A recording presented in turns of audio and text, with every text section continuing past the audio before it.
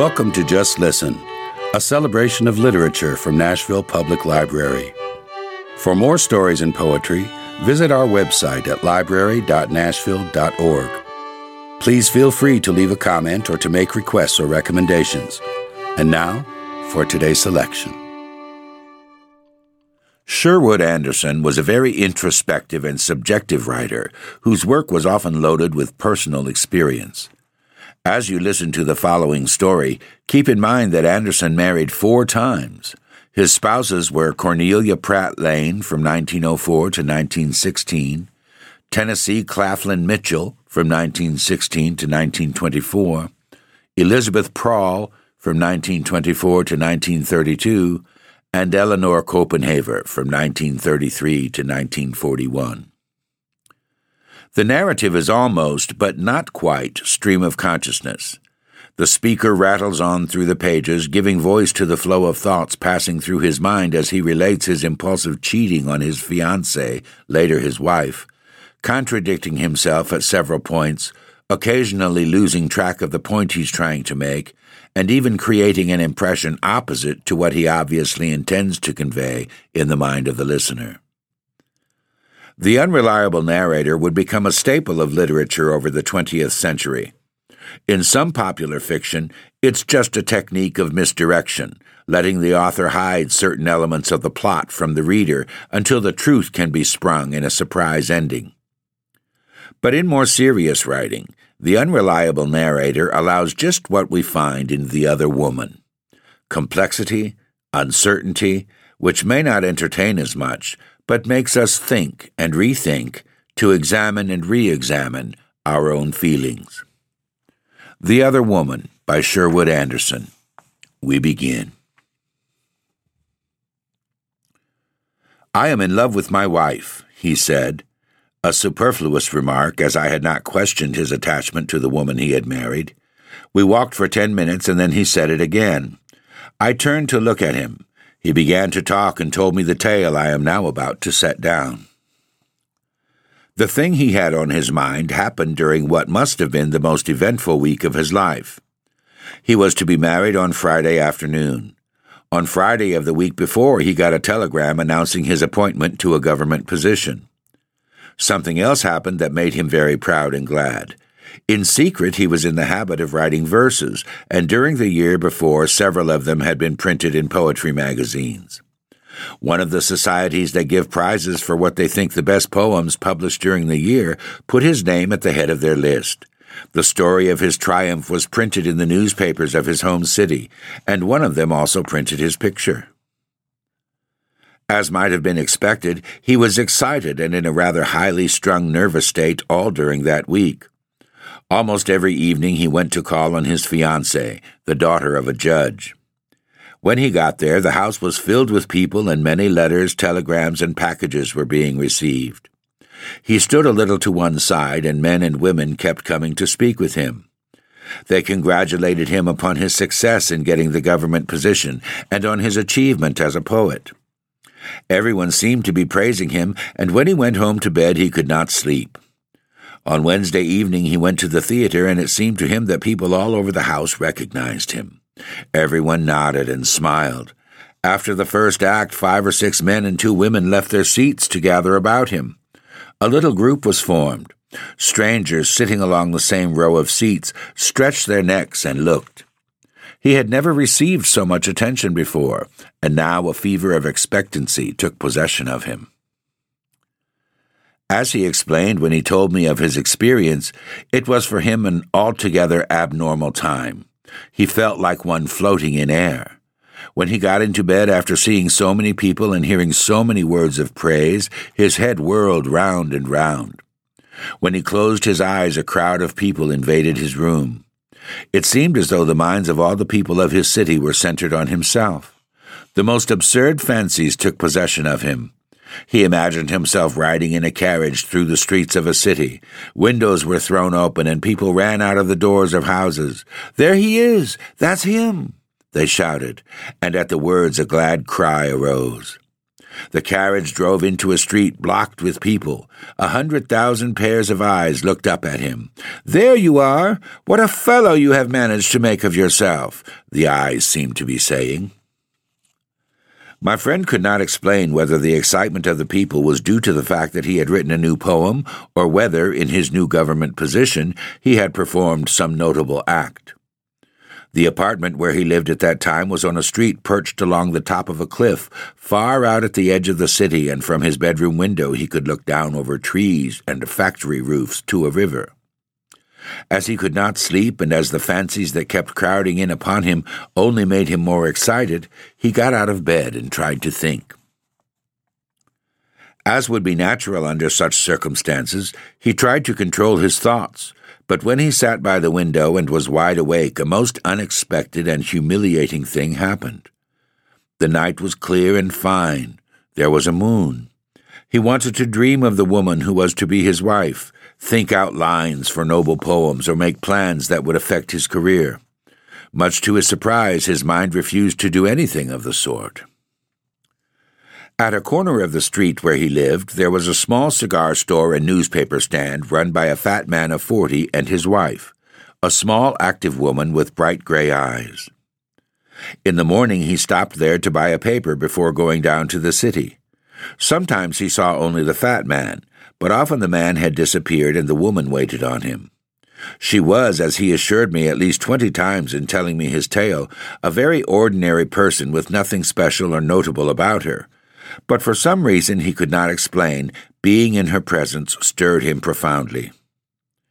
During that week, in the midst of his distraction, she was the only person he knew who stood out clear and distinct in his mind. When he wanted so much to think noble thoughts, he could think only of her. Before he knew what was happening, his imagination had taken hold of the notion of having a love affair with the woman. "I could not understand myself," he declared in telling me the story. "At night, when the city was quiet and when I should have had sleep, I thought about her all the time. After 2 or 3 days of that sort of thing, the consciousness of her got into my daytime thoughts. I was terribly muddled. When I went to see the woman who is now my wife, I found that my love for her was in no way affected by my vagrant thoughts. There was but one woman in the world I wanted to live with me and to be my comrade in undertaking to improve my own character and my position in the world. But for the moment, you see, I wanted this other woman to be in my arms. She had worked her way into my being. On all sides, people were saying I was a big man who would do big things, and there I was. That evening, when I went to the theater, I walked home because I knew I would be unable to sleep, and to satisfy the annoying impulse in myself, I went and stood on the sidewalk before the tobacco shop. It was a 2-story building, and I knew the woman lived upstairs with her husband. For a long time I stood in the darkness with my body pressed against the wall of the building, and then I thought of the 2 of them up there, no doubt in bed together. That made me furious. Then I grew more furious at myself. I went home and got into bed shaken with anger. There are certain books of verse and some prose writings that have always moved me deeply, and so I put several books on a table by my bed. The voices in the books were like the voices of the dead. I did not hear them. The words printed on the lines would not penetrate into my consciousness. I tried to think of the woman I loved, but her figure had also become something far away, something with which I, for the moment, seemed to have nothing to do. I rolled and tumbled about in the bed. It was a miserable experience. On Thursday morning I went into the store. There stood the woman alone. I think she knew how I felt. Perhaps she had been thinking of me as I had been thinking of her. A doubtful, hesitating smile played about the corners of her mouth. She had on a dress made of cheap cloth, and there was a tear on the shoulder. She must have been 10 years older than myself. When I tried to put my pennies on the glass counter behind which she stood, my hand trembled so that the pennies made a sharp, rattling noise. When I spoke, the voice that came out of my throat did not sound like anything that had ever belonged to me. It barely arose above a thick whisper. "I want you," I said. "I want you very much. Can't you run away from your husband? Come to me at my apartment at 7 tonight." The woman did come to my apartment at 7. That morning she did not say anything at all. For a minute, perhaps, we stood looking at each other. I had forgotten everything in the world but just her. Then she nodded her head, and I went away. Now that I think of it, I cannot remember a word I ever heard her say. She came to my apartment at 7, and it was dark. You must understand this was in the month of October. I had not lighted a light, and I had sent my servant away. During that day I was no good at all. Several men came to see me at my office, but I got all muddled up in trying to talk with them. They attributed my rattle-headedness to my approaching marriage and went away laughing. It was on that morning, just the day before my marriage, that I got a long and very beautiful letter from my fiancée. During the night before, she also had been unable to sleep, and had got out of bed to write the letter. Everything she said in it was very sharp and real, but she herself, as a living thing, seemed to have receded into the distance. It seemed to me that she was like a bird, flying far away in distant skies, and I was like a perplexed, barefooted boy standing in the dusty road before a farmhouse and looking at her receding figure. I wonder if you will understand what I mean. In regard to the letter, in it she, the awakening woman, poured out her heart. She, of course, knew nothing of life, but she was a woman. She lay, I suppose, in her bed, feeling nervous and wrought up as I had been doing. She realized that a great change was about to take place in her life, and was glad and afraid, too. There she lay, thinking of it all. Then she got out of bed and began talking to me on the bit of paper. She told me how afraid she was and how glad, too. Like most young women, she had heard things whispered. In the letter she was very sweet and fine. For a long time after we are married, we will forget we are a man and woman, she wrote. We will be human beings. You must remember that I am ignorant, and often I will be very stupid.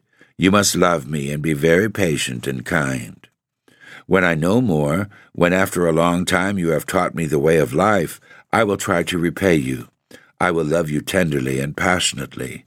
The possibility of that is in me, or I would not want to marry at all.